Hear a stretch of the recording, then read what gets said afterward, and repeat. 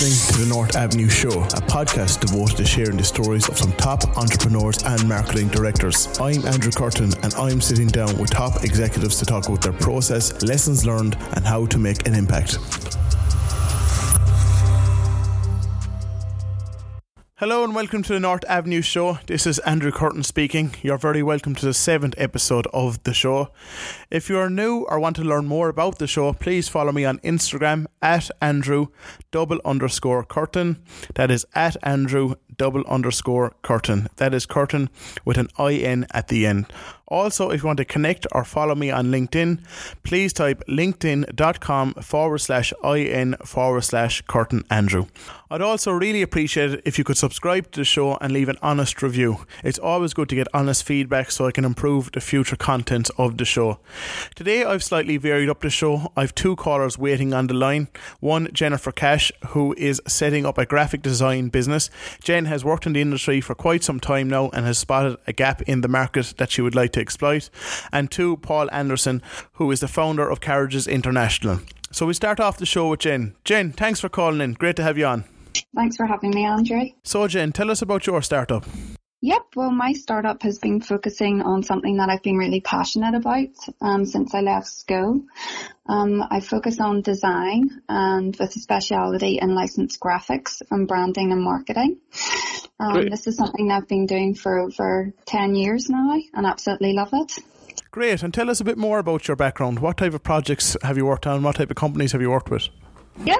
Well, I've started off, my first role was as a junior designer based over in Leeds. And that was brilliant coming out of university and working over in a large city. Since then, I've been able to kind of grow my background and interest within licensed graphics and design and have kind of been working over different areas such as sportswear and prototyping different products. And Jen, tell us, because graphic design is quite a competitive area in the market, what type of niche are you trying to carve out? Well, probably again, the niche I'm trying to carve out would be children's wear, with a speciality in licensed graphics. And Jen, for the listeners who might not be that familiar with licensed graphics and the industry in particular, what does that actually entail? What does licensed graphics actually entail? Yep, so some of the most popular licensed graphics at the minute would be things like Peppa Pig, Mr. Men, other things like Ben and Holly or In the Night Garden, and also Paw Patrol. So again, just graphics with a lot of bright colours and a lot of fun. And I presume a lot of people might think this industry is a small bit softer than other maybe analytical sectors, but you guys do quite a lot of extensive research. Oh yes, no, there's a lot of background research. For example, there's a lot of trend forecasting used for these type of designs, which are, you can attend shows in places like Paris and Milan, which actually look at a couple of years in advance at children's wear characters. So for example, one of the hot topics this year has been unicorns. I'm sure everyone's seen graphics for those llamas and dinosaurs. So it's really just trying to utilise those. And tell us this, Jen, why kids market? Is it an interest of yours, or did you spot a gap in the market that you'd like to exploit? Yep, so I was going to say probably kids wear chose me just after I graduated from uni with a design for industry degree. I absolutely loved working with licensed graphics and branding around them. And I just thought there was definitely a gap in the market going forward with someone with that speciality, because kids wear is very restrained and there's a constraint placed on what you can actually design due to safety. So there's a lot of challenges when it comes to that, and there's not a lot of people in the business with that actual background, which know the constraints for the products and also the clothing themselves. And Jen, I suppose we know that entrepreneurship can be a lonely road, but I know over in Belfast, Invest NI and other programs are doing a lot of good work. Have you teamed up with them to try accelerate your business?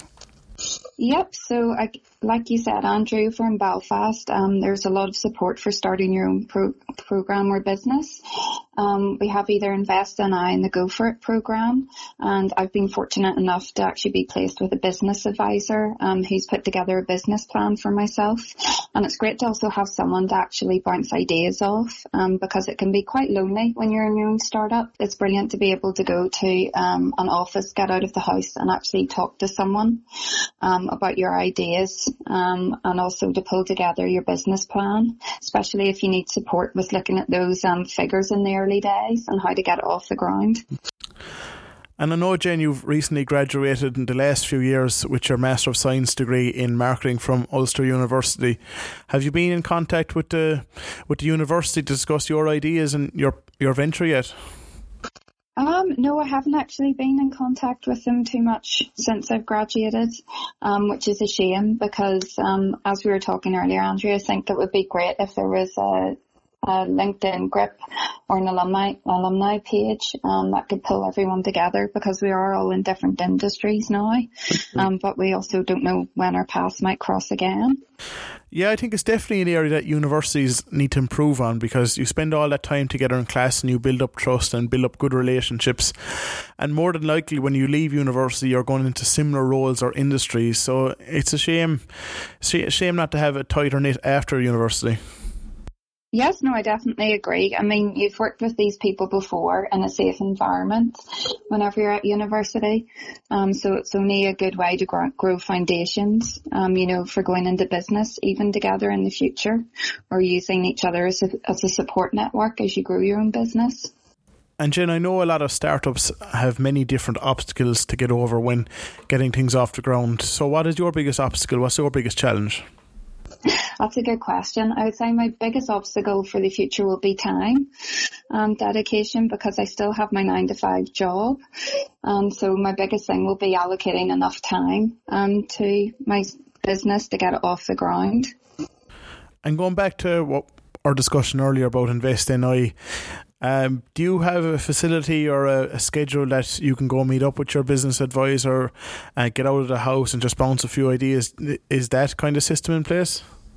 Yeah, no, I would say I don't have any set time to meet with the program itself, but I find that even meeting with other people that are in the same line of work as me for a coffee is brilliant. And I was going to say that's one big help if you can be disciplined with your time, because it is so precious with your startup, and writing a to-do list every morning to help you prioritize what you need to get through for that day is brilliant.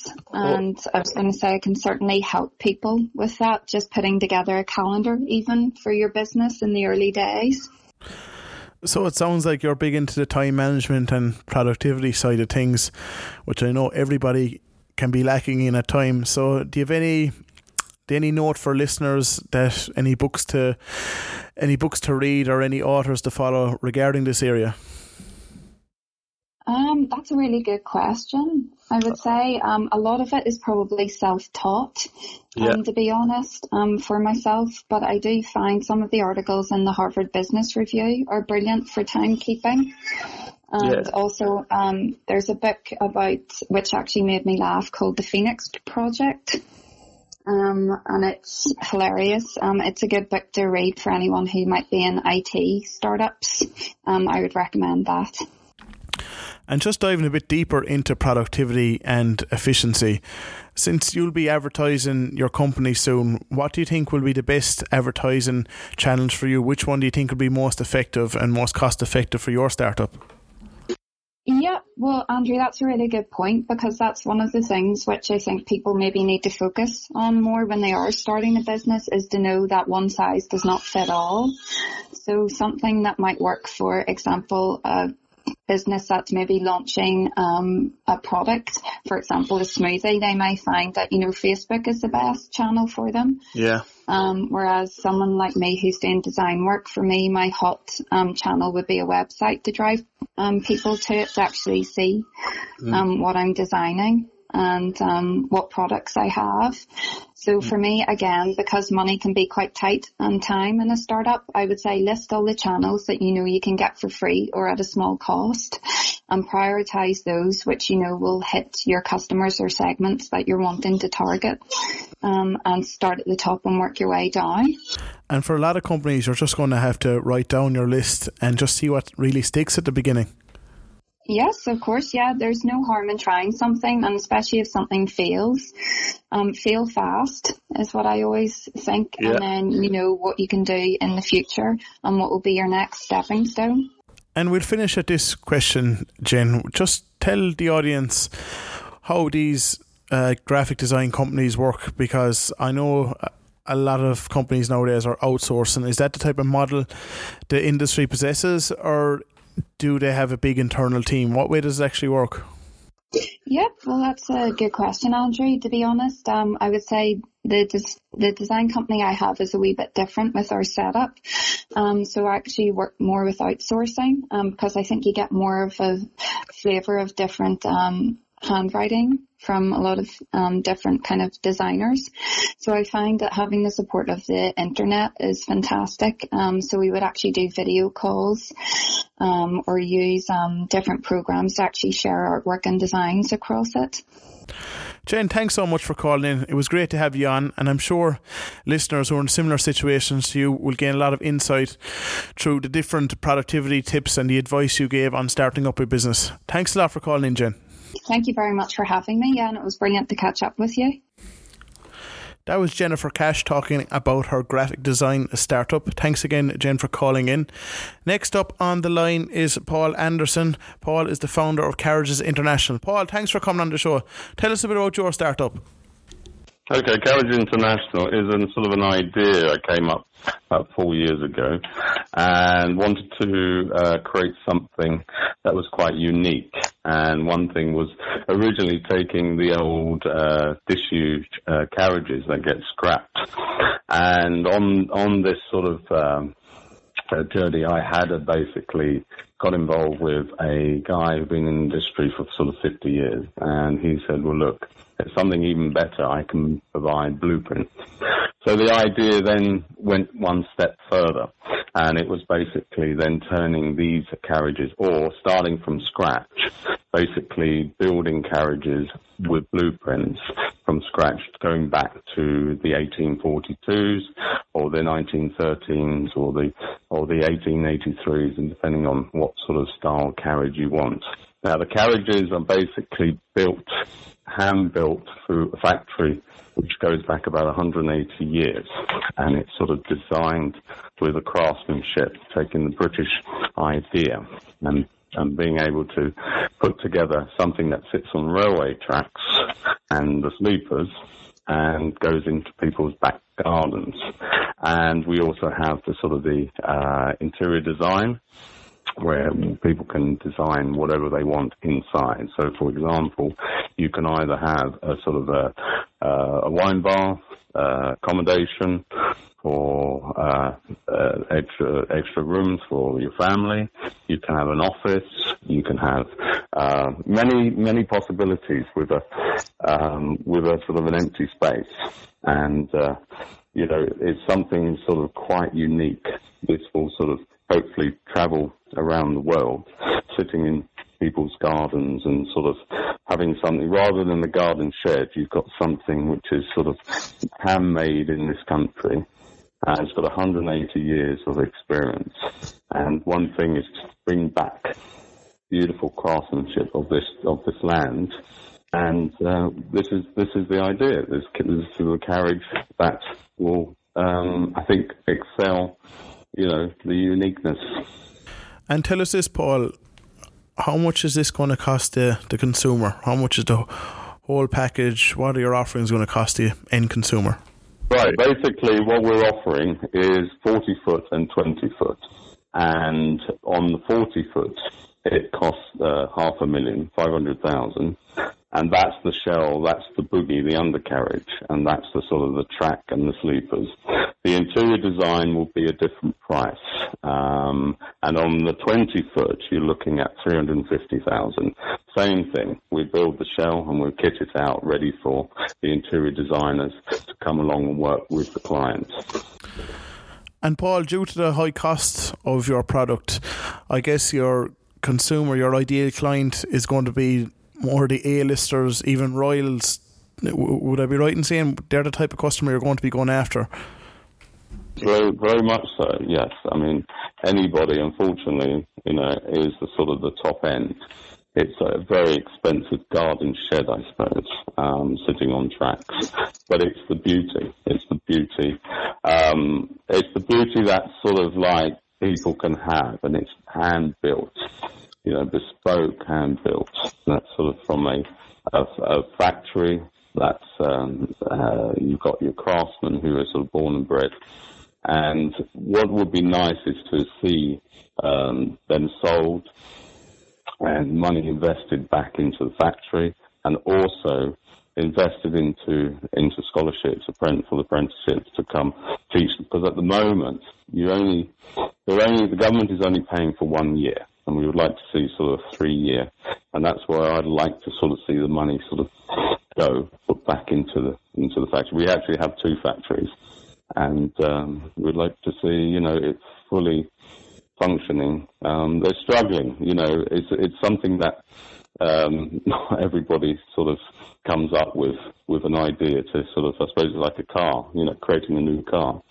I guess it was kind of a dying trade as such. Very much so. Well, nobody, the guy that I first got involved doing some research about 4 years ago, he said, look, been in the industry 50 years, and he said, I've never come across anybody trying to do something like this. He said, Paul, you're completely nuts, but it's brilliant.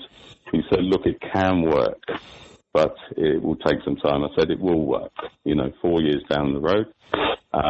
We're ready for production. Everything is in place, and it's just going out there and hitting the people and saying, look, there's something there's something beautiful made here, ready for your back garden. Can be used as an office for CEO, a meeting place for parties, whatever.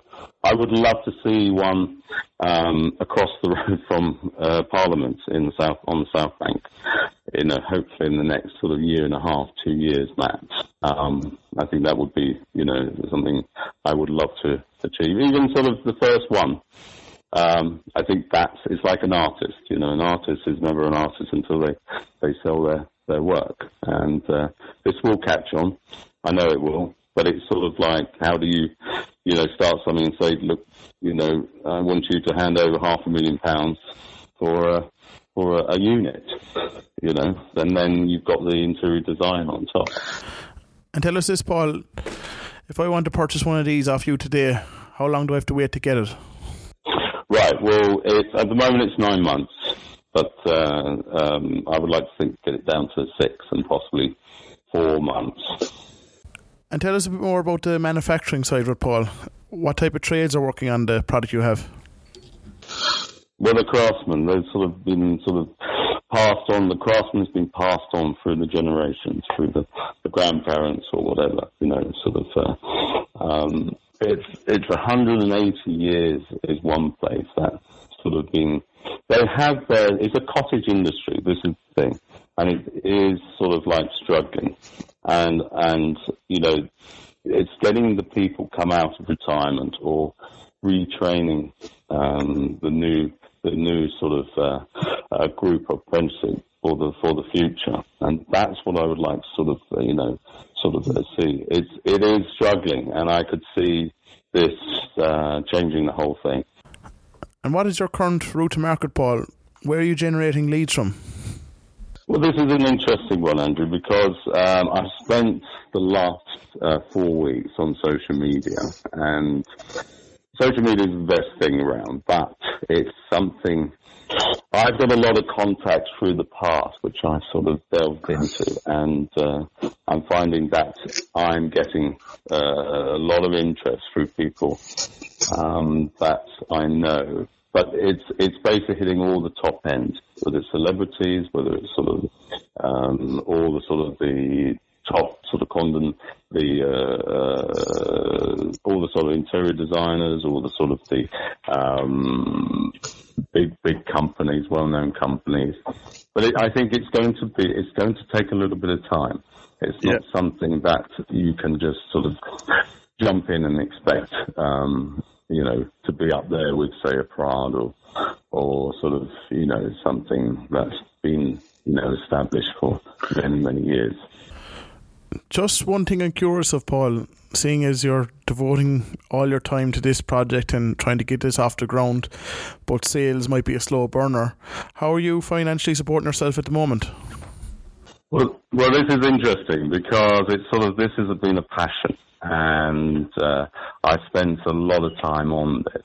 I've sort of been doing a lot of supervising work, and sort of just, out there, so whatever comes up, I will do, just to sort of pay the bills. I have money sort of saved, so it's been good to sort of, I could concentrate on. I'm in with a group of people. I have partners, and there's a support sort of mechanism, and that's helping myself through. And that's so important with sort of any idea. So it's a very important thing to have a support mechanism. Years ago, you could come up with an idea, and then sort of years later you're still talking about it. Here, I've come up with an idea, and it's been one door led to another, and it's the social media, it's the people, investors looking to investing into ideas, people with a bit of passion. And so you've got to have something on the table, and which I have, and I've been lucky enough to find the right people where I am today. And we can only sort of move on. And it's enabled me to come up with other sort of ideas. And, it's all looking good. And Paul, I haven't noted that you received some support from Chelsea Football Club. Could you tell us a bit more about that? Yes, this was really where it started. Back in May 2016, I went along to this course, which I had an ex-girlfriend that nagged me, and eventually I went along and did a 2-week course on entrepreneurship and social media, how to use it, and that led me to a slot where they picked me out of 120 people to stand up in front of 100 people, which is called the Edge of the Box. And that was started by a guy called Carl at the Chelsea Football Club, which is now celebrating its 4th anniversary. We'll do in October. And they are going to do a sort of little documentary on my idea, which I am preparing to sort out through. I've got some virtual reality guys. I've got just a whole sort of team working now, and I think it's going to be marvelous. I mean, they're the only people in the whole of sort of football that are doing this particular thing where it's helping entrepreneurs, and it's the best thing that has happened to me. It then led to meeting my partner and being in this position. And just before we finish up, Paul, if anyone wants to get involved with this course or programme at Chelsea Football Club, who are they to contact? They can either come through me, or I can sort of give the details after our conversation, and they can get in touch with you, Andrew. It's a marvellous thing. I will support it.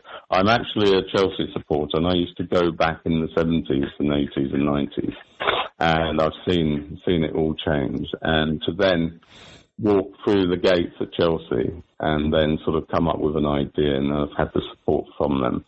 It's a fantastic story. It's that beautiful journey, and I will hopefully, anybody who wants some help, please, I'm already there. I will have the door open for other people, because we have the setup. So please, get in contact with an idea.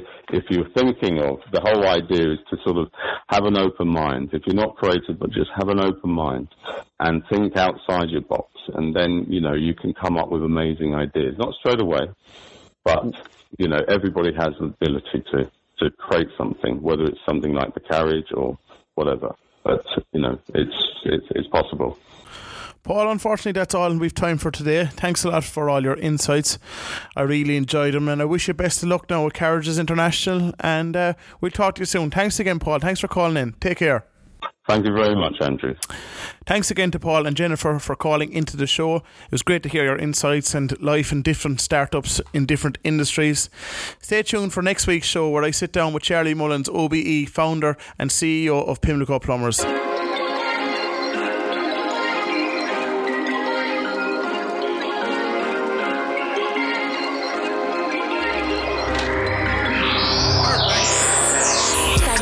for listening to The North Avenue Show.